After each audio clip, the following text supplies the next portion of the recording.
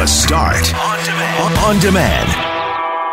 Hey, it's Brett. It's the Tuesday edition of the podcast for The Start with Mackling, McGarry, and McNabb.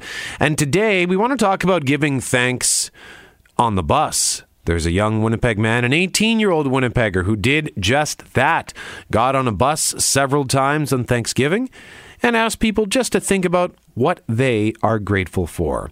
We're also going to tell you about a bride who went forward with her wedding pictures, even though her fiancé was killed in a car crash 10 months earlier, and the result of her pictures is quite touching. I'll review A Star is Born. I saw the Bradley Cooper Lady Gaga movie over the weekend, and it is continuing to haunt me. I just can't shake it. And typically when that happens, that's a good thing for that film. The UN has issued a new report on global warming, and it's a life or death report. Details with the Prairie Climate Center's co-director. We'll hear from a Globe and Mail freelance writer who wrote a story where the headline is "Goodbye Toronto, Hello Winnipeg." Are young people rethinking their big city dreams and coming back to the peg? And finally, Winnipeg Jets home opener is Tuesday night tonight. If you're not in Winnipeg, does that mean you can't celebrate?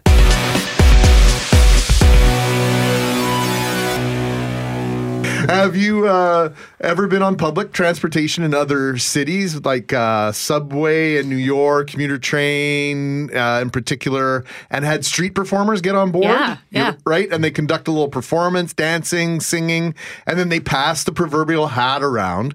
As a tourist, it usually, I would say, is a day brightener, but for some commuters, it might be cringe-inducing because it's day after day after day. Well, yesterday, Brett Bailey took Thanksgiving to a whole new level of interaction here in Winnipeg. There was no juggling or breakdancing, just some words of thankfulness. And I'm going to hop on a bus and try to inspire at least one person on each bus. That's the goal. I just want to come on and wish you guys a weekend filled with happiness, love, and gratitude, guys. Happy Thanksgiving. That's all. Thank you, guys. So Brett spoke with the news, Richard and Julie, working on the holiday yesterday between 4 and 7. And the first question, obvious, why do this? Well, this idea really stemmed from me looking around on the bus one day and just thinking, wow, like it kind of seems like we're all just going through the motions, going through our everyday life and not really taking a chance and stepping back and having some perspective. And I really do believe there's so much to be thankful for. So on Thanksgiving, sort of in the spirit of that, I really wanted to make an impact in some people's lives and help them have that same revelation that I did on the bus that day. So, Mr. Bailey, where did you go? I found a very common bus route, one that went downtown, and I picked a few different buses, got on. As soon as I did, I got everybody's attention and talked for about 1 minute and really just try to inspire them, try to, crack a few smiles, brighten their day. And I really just talked about gratitude and everything that we have to be thankful for in this world. So I sort of referenced it in the preamble there. The first thing I wondered was, how did that go over? Because not everyone is up for the pump up. Any negative responses, Brad? A mix of both. But, my goal going into it was just to get one person on each bus to show me a smile, show me some sign that it made an impact in their day. And there is a YouTube video of it, and I said that I believe in the probability that one person would be positively affected, but there definitely were both sides of the spectrum. Some people weren't too happy to be sort of preached out on the bus, but no, honestly, I'm happy with it. I was expecting, honestly, both sides, so it turned out well from my end. So often when we make a move to inspire others, these things flip around on us, and we are the ones that get inspired. Brett had at least one such interaction.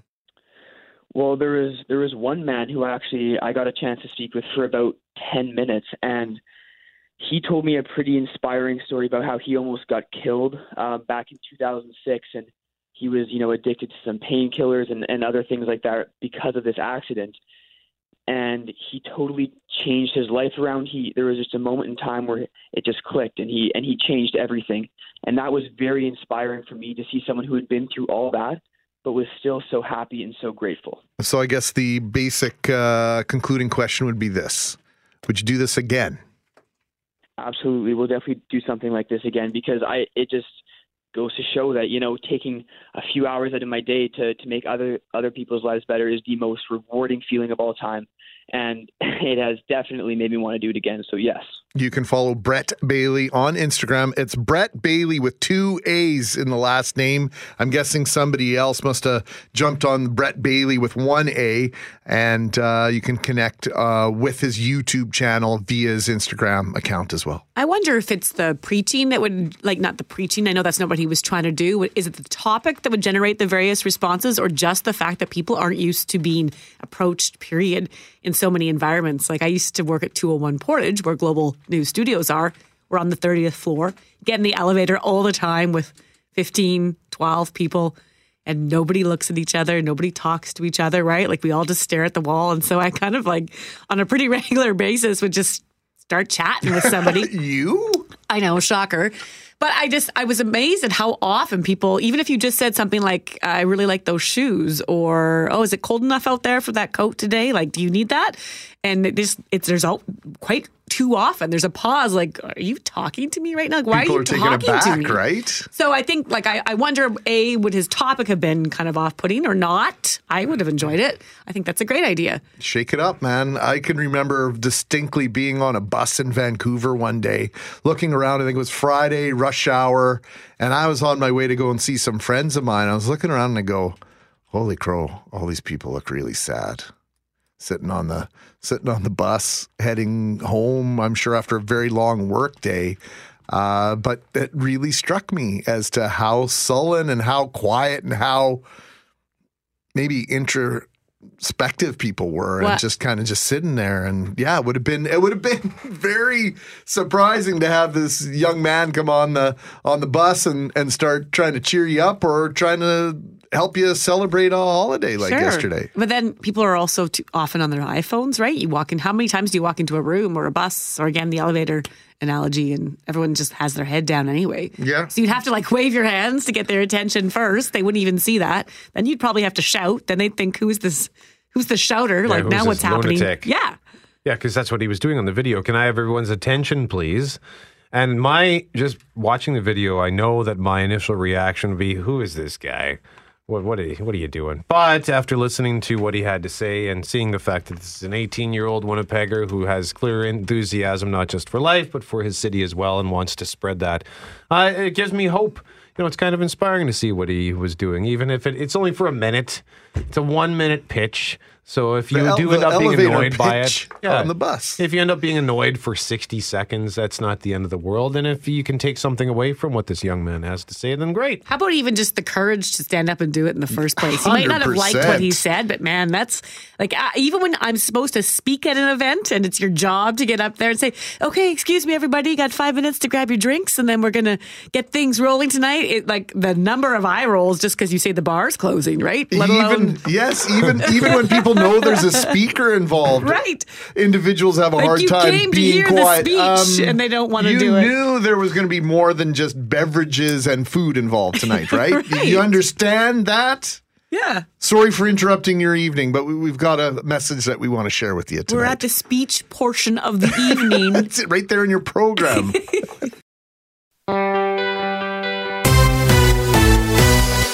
Mackling, McGarry, McNabb on 680 CJOB. Kelly Moore is here. Jeff Braun is here. And here is the headline.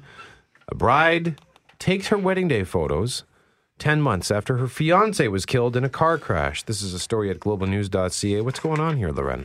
Yeah, so this woman named Jessica was to marry Kendall, a volunteer firefighter and a salesman, this fall, and he died in a car crash 10 months ago. And so I'm trying to figure out the date exactly, but September 29th, I think, was the date. And she decided to go ahead with not the wedding, obviously, because she couldn't, but the pictures. And so if you go to globalnews.ca and cgob.com, we've got the story up on there. And she put a dress on. She got her kids out. She got the fiance, the deceased fiance's parents in some of the photos. And there's even one of them where they managed to superimpose the right word, like where you can kind of see him in the background. So she does sort of have a wedding photo for him. And they even took it as far as to me, it looked more like a celebration of life where they ended up at his gravesite. and took photos there and then released the lantern.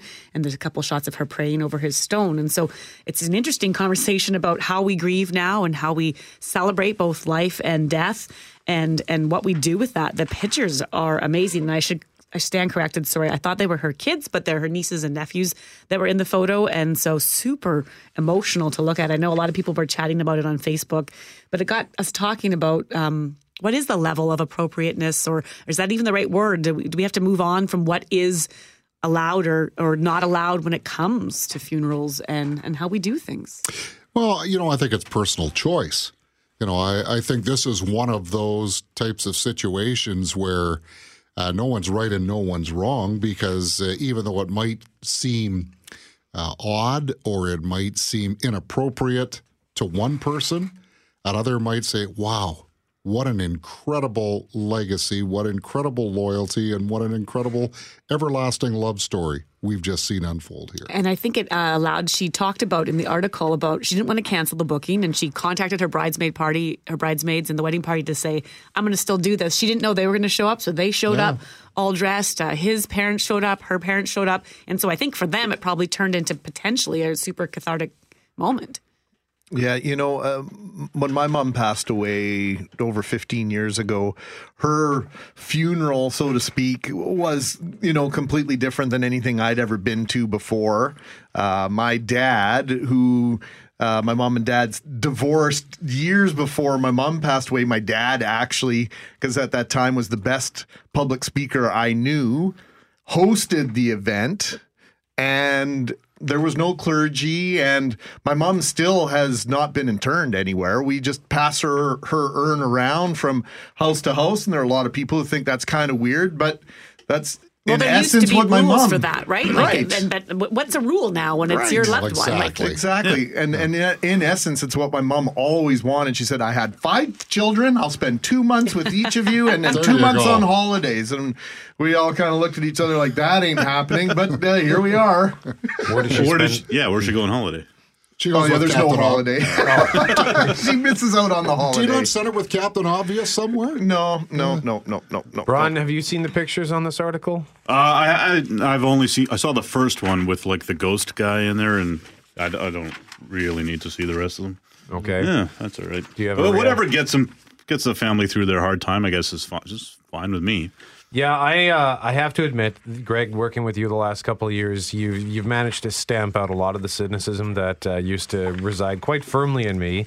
Damn it, Greg. When I see this first picture with her, as Loren pointed out, the superimposed sort of ghostly image of her fiancé, this is quite touching to me, and it actually almost brought a tear to my eye. But as I flip through the pictures, there's another one here where she's sort of kneeling upon his grave, and in her wedding dress, and it's a lovely picture, but at the same time, I think that's where the cynic in me comes out, because I think this is awfully staged, and it just seemed, in this day and age where everything is about getting your picture taken and getting on social media, that's where that part of me comes out and says, okay, right, is that moment too far? Like the picture where it's you and your fiancé, that's nice, but does it look at me, how much grief I have. But does it get a conversation going about, the idea that to stop making this gravesite or cemetery is a taboo place? Like we often, with my grandmother, we'll go to, she's buried in St. Rose du Lac, and we'll go up and we'll talk to her and we'll sit down, and it becomes a whole thing. And so I'd very much like my kids to know that if I were to pass away, and say that's what we choose to do with my remains, you can come and make it a thing where like, you can't see me, and I'm not going to talk back, but I'm there in some way. And I think it opens up that idea that it makes the cemetery a more inviting place, maybe. Maybe you could get like a Loren McNabb highlight reel TV screen. They're doing that. They're doing that. Don't joke. Maybe I will. They are. They have headstones with slideshows with LED screens embedded in them, so that is a thing. What is the long-term plan with that? What do you mean? I don't know. I see headstones out there that are 150 years old. Yeah. Who's going to keep up with this LED screen? You're going to take care of that. I just got a text message at 780-6868 talking about funerals and death. I was at the graveside to visit my father's grave a couple of years ago, and a family was there visiting their loved one, and they were having a picnic at the graveside. Interesting. See, visiting. I like that.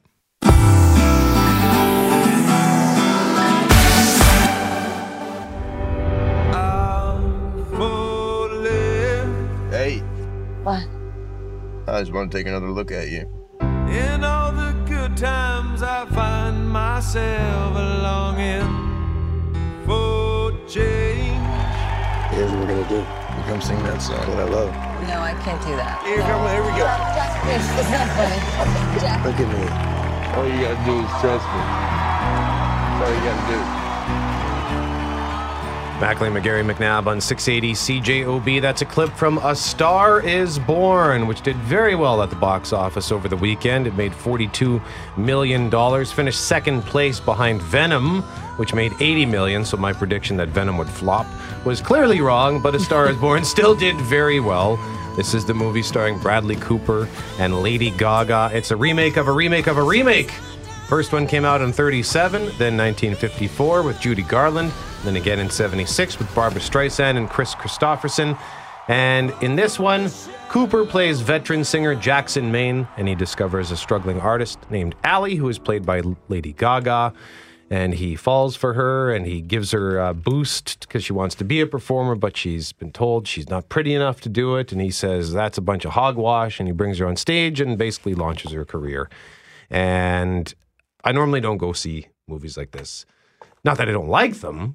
I like to go see big spectacles at the movie, loud explosions. So you'd watch this at home? Yeah. Like that you'd choose to be on the couch to watch this kind of movie? Yeah. So I say that because when I say this movie was slow, that's maybe slow for somebody like me.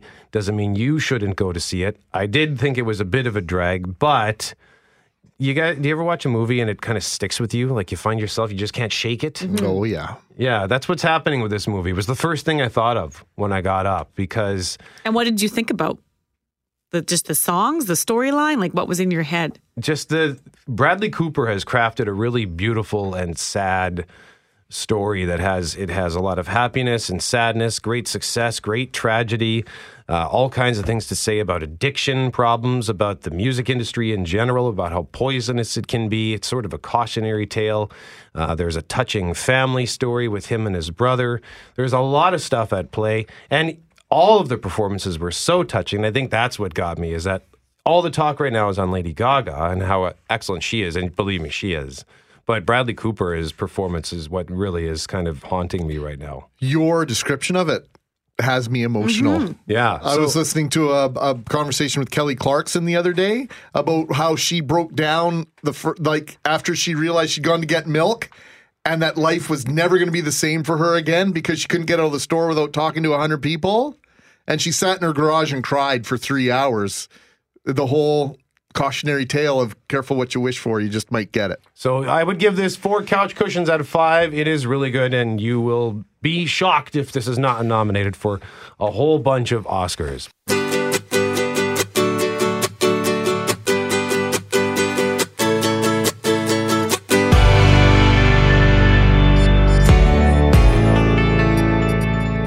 The headline at globalnews.ca. New UN report on climate change carries life or death warning.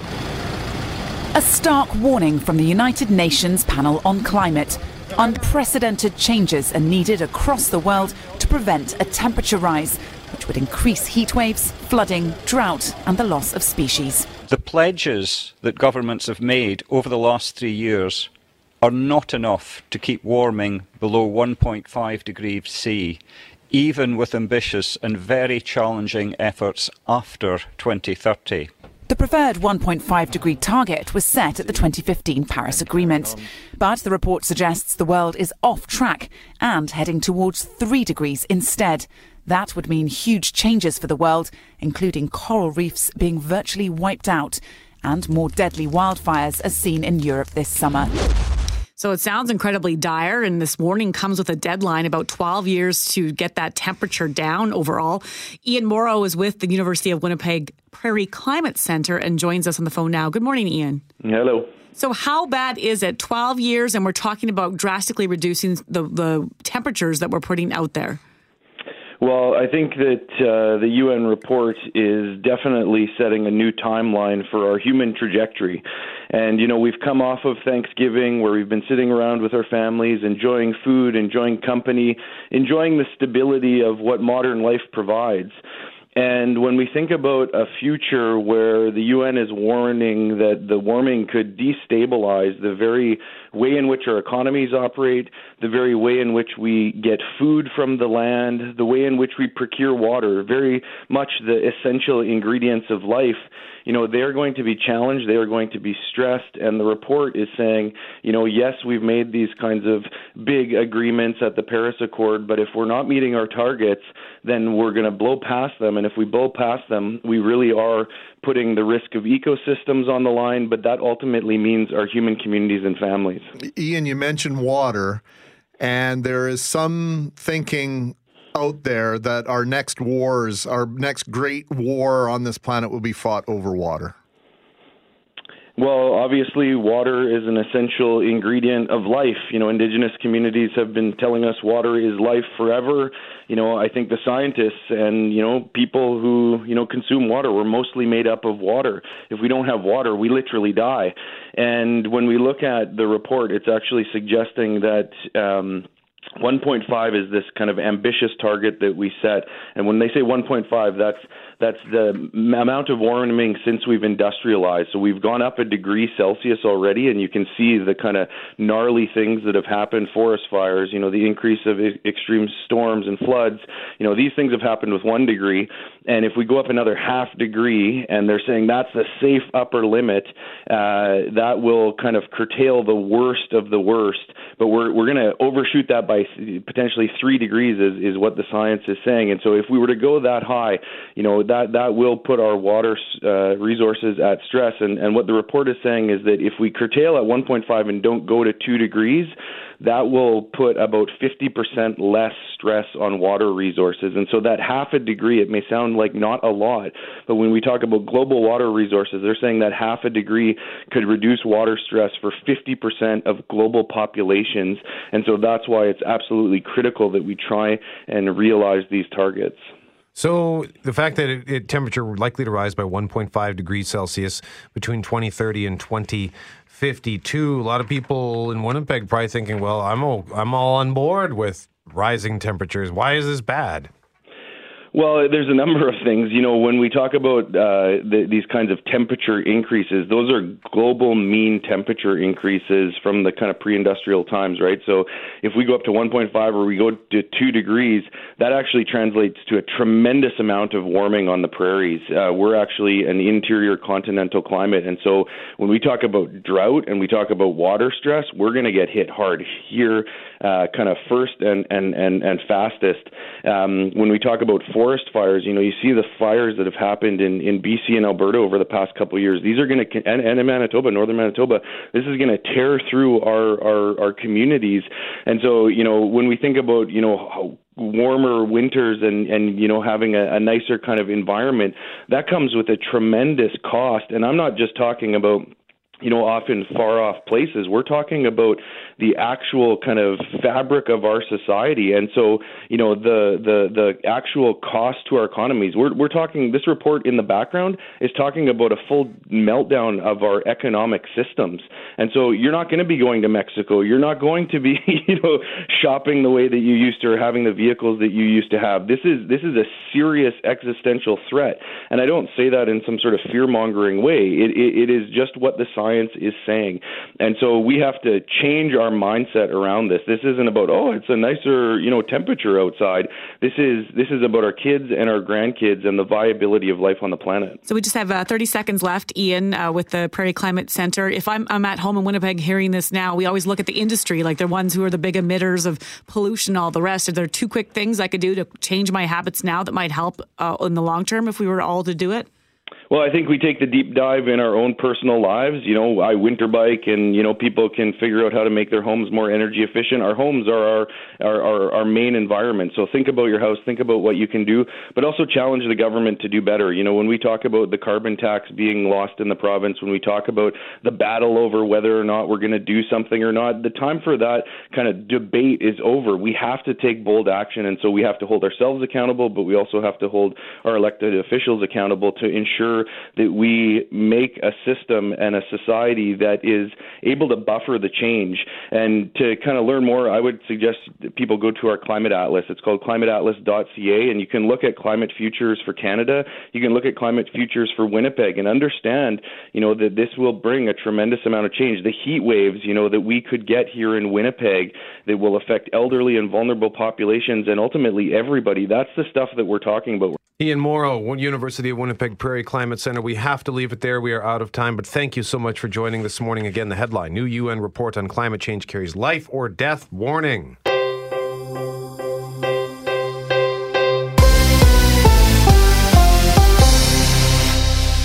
Loren, we're going to play a piece of Winnipeg Jets audio. What's that all about? Well, if you've ever lived anywhere else in this world, which many of us have, and you're a fan of the Winnipeg Jets, then it's really a tribute to the Jets on home opener tonight. Jets playing in Winnipeg for the first time this season. And it's about people from all over Canada, where they're watching the Jets from tonight. So it's kind of interesting because not everybody lives here, but lots of people watch it from all over the world. Where are you wearing your Jets? Yeah. And it goes a long way to celebrating where we're from. And I know for me, when I was away, as they might say in Newfoundland, when I was living away in the Okanagan and in Calgary, that was how I found new friends quite often, was by wearing my Jets gear. And our next guest knows maybe a thing or two about that, the idea of living away, living elsewhere, and then coming back to Winnipeg. Brian Borzakowski is a freelance writer with the Globe and Mail, New York Times, amongst others.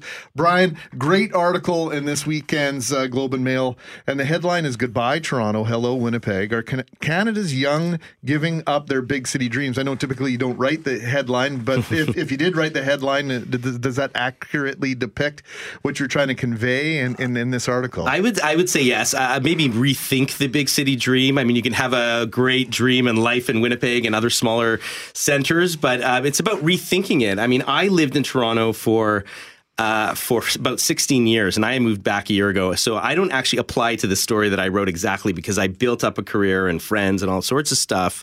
But, I saw how crazy the housing prices went. It was getting expensive to live there. We didn't really move back for financial reasons. We actually cashed out at a good time in the market, and it helped us come back. But a lot of friends and people I know that are younger are sort of wondering, should I make the move to Toronto? I mean, it is expensive. Can I ever get in the housing market? Can I even afford to live there? I mean, even rents have gone sky high. So I think I left when I was 22 because I wanted to go to Toronto. That was always the plan. Center of Journalism for Canada. Would I have done the same if I was 22 now? It's hard to say. It's a different story today. It's interesting because we've talked for decades, I think, about that migration outward, people going to Calgary, people going to Toronto. And I don't know if the numbers show that people who are now in those markets are actually coming back, or if it's more just an anecdotal thing where we're hearing the idea that you might be in Toronto or Vancouver and thinking to yourself, like, okay, I like my job here, but I can't afford a house here. Or if I want to have a family, how do I get the house, the family, the 2 cars, and all the rest? So how much is just the economics of it? Is it about more pride and coming back to Winnipeg, or is it about the economy? Right. It's I guess a couple things are going on here. First of all, there isn't really great data to say that people are moving back because prices are high. I think we'll see that come out. I think more researchers are going to look at that because this is still a relatively new phenomenon. Like the housing market started to skyrocket in Toronto, Vancouver, really over the last 5 or 6 years. So this isn't something that the census data has captured kind of over the last 10 or 15 years. So we'll see what the census data comes out next time. I think researchers will look into this. But people who have moved back. My brother partly moved back because of that reason. It was just hard to get a house here. They liked Winnipeg as well. So, I think there's economic reasons for sure. People are rethinking, how am I going to get that house? Do I need to get it in Toronto? There's also just the idea of work from anywhere. I mean, a lot of companies now allow you to work from different places. You can start businesses because of technology, and you can just travel anywhere. I moved back in part because my wife is a teacher. She can work from anywhere. I can work from anywhere. Toronto's a 2-hour flight. It would be different if I lived maybe somewhere out west. So it's really easy to get back and forth between here and Toronto. So it just kind of all added up where it made sense, where I wasn't giving up kind of the things that I had in Toronto, at least, work-wise. And I could still have that kind of life here. And I do find that when I left Winnipeg, it was different than it is today. You're talking about the Jets. I'm going to the game today. Having the Jets there, it seems weird that it's, a hockey team is a big deal for the city, but it really is. And it's been really fun to go to the games. And that's been a really big highlight of coming back. It's just an energy in the city that wasn't there when I left. I wanted to get out. I had to get out. But I like being back, and I know that, other people don't want to leave because that energy is there, because it's better than it was when I was 20. So you left Winnipeg when you were 22, you say? 22, and yeah. When did you come back? I came back about just over a year ago. And so how old are you now? I'm 38. So, okay, yeah. So you were gone a while then. I was gone a while, built a great life in Toronto. I like Toronto. I miss Toronto in some ways. So it wasn't a matter of, I hate it here, I got to get out. It just, I have 3 kids. After our 3rd kid was born, we thought it'd be nice to have parents around. It'd be nice to have maybe a little bit of a quieter life. We have just a lot of good friends here. I have a cottage in Winnipeg Beach, so we kind of maintained friendships over the years because we'd come back. And it just, Winnipeg, they say it's a good place to raise a family, but it's true. It's a great place. And that's kind of eventually, I never thought we'd move back, but it kind of pushed it all over the edge. And plus the economics of it too. It's just expensive. And when we saw the housing prices kind of rise and thought, maybe we could sell this house and buy a cheaper one here and plow some of that into our RSPs, it just started, something different started happening and priorities change. The reputation, when you're in Winnipeg, I think the reputation living here has changed. I think the image is better. I think the feeling, you mentioned the vibe. But I'm curious, I lived in Toronto up until 2010 and moved back here and with my husband, we have a family. But I don't know, when I said I want to live in Winnipeg or in Manitoba, the reaction from some of my Toronto friends was like, really? Why? And I'm curious now if that's shifted at all and what your experience might have been or what you heard from the people you talked to in your story, if they still got that, really? Like you're choosing Winnipeg over Vancouver or Toronto? There was some of that, but most of our friends understood the importance of being near family and that they probably would have made a similar choice. And we heard from a lot of Winnipeggers who wish they could move back. Partly they can't because of jobs. So it is different. The job market is clearly different. If you have a good kind of full-time 9-to-5 office job that you don't think you can get here, then it's hard to leave. Also, their spouses aren't from Winnipeg. So to the spouses, it seems like a bit of a crazier idea. My wife is from Winnipeg, so the leap wasn't that great. And so we got some of that, but a lot of people were supportive, and we've actually had a lot of friends come visit us, which we're happy about. Just one thing about the article, just that back there for 1 second. The headline was Winnipeg, but it's really about all kind of smaller cities. It's not just about Winnipeg.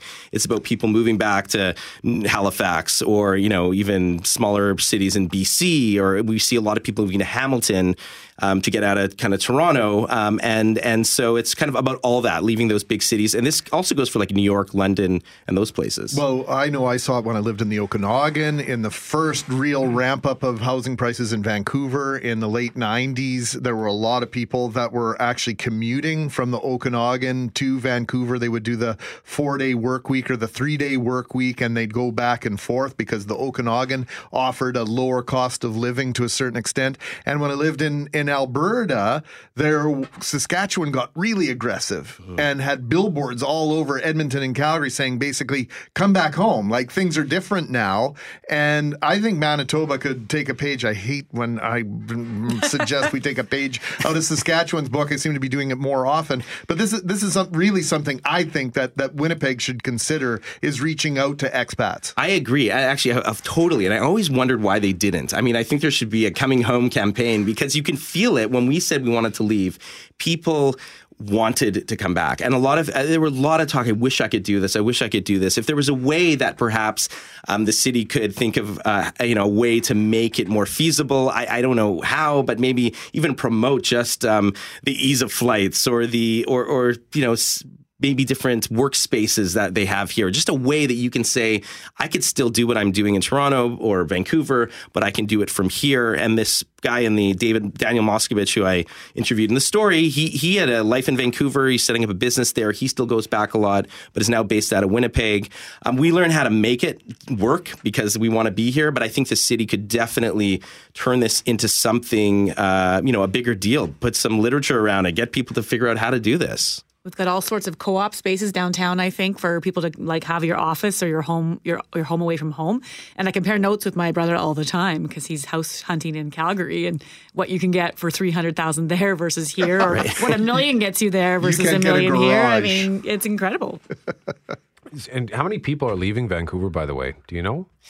There was, in the story, I have a number there, but I don't know it offhand. But it was like, there was, in the last census, I think there was something like 15,000. They use this net migration number, Stats Canada, where it doesn't really break it down. So basically, people leaving Vancouver to go to other places in the province. So what that is, 140,000 within British Columbia. Is that right? Oh, it looks like Toronto. Pardon me. Toronto was minus 142,000. Right, and Vancouver is minus 18,000. Yeah, exactly. So there was a lot of in Ontario, but I think a lot of those people are moving to Hamilton, to Vaughan, to places outside of Toronto, still within the GTA. So the stats aren't there saying all these people are leaving BC to come back to Winnipeg or Halifax. I think that will come out because I think people will be watching this. This is a good kind of study to see what happens when housing prices hit a inflection point. But the data is not quite there yet to say that this is happening, but all the academics I spoke to and the researchers said anecdotally they see it happening. This is happening, and they were going to start researching this to see if they can put some data behind it. I know I always used to say to people that I knew in Vancouver that lived outside of the Kitsilano, the downtown area, it's like, you don't live in Vancouver. You work and sleep in Vancouver. Right. You live in Abbotsford, or you live, and that can be a grind, right? Because you move somewhere to take advantage of its natural beauty and its attributes, and because you've got to work so hard, you never get an opportunity to enjoy it, and that's the difference between there and here for a lot of folks. I think so. I mean, when we lived in Toronto, we had a house. Fortunately, we had it within Toronto, and I work from home, so I didn't really have to travel downtown that often. When I did, it was a subway ride. But a lot of people are moving out to these suburbs and other cities where they are commuting for an hour one way. And that, when you think of that, makes sense maybe to move back to Winnipeg where you have friends and family than moving somewhere else, and commuting that much. I mean, that you're not with your family that time either, when you're doing that. So I think people, millennials and anyone really, I think there's just going to be a lot more choices. The idea of I got to be in Toronto or I got to be in Vancouver or New York and stay there, I think that idea is changing. So I just think the thought process is going to be different for people who are looking for careers and moving out. Brian Borzakowski, freelancer with the Globe and Mail. The headline is Goodbye Toronto, Hello Winnipeg. Are Canada's young giving up their big city dreams? If you'd like to read the article, I've linked it to the 680 CJOB Instagram story. Brian, thanks so much for the visit. We appreciate it. Thanks for having me.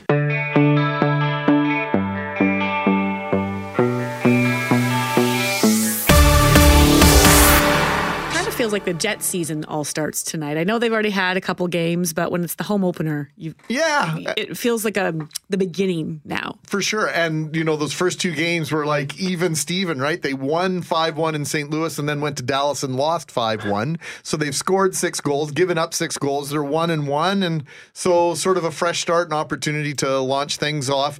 Last year, it was the third game of the season that really was the pivotal game. A lot of people feel in terms of getting their season turned around. They got hammered at home by Toronto in the home opener and then went to Calgary on this following Saturday night and got smoked by the Flames, and then went to Edmonton and scored a couple games. Nikolai Ehlers had a huge game, and a lot of people feel as though that turned the Jets season around very early. Otherwise, things could have gotten away from them big time. Well, I'll be watching from home tonight, but the headline on globalnews.ca is Where in the World Do You Cheer for the Winnipeg Jets? And it's a video tweeted out by a Winnipegger, and it's a message basically to the team and other Jets fans out there about, you don't have to be in Winnipeg or in Manitoba to watch that game tonight, and we know many don't. So he tweeted out, where do you watch the Jets from? And this was the response he got.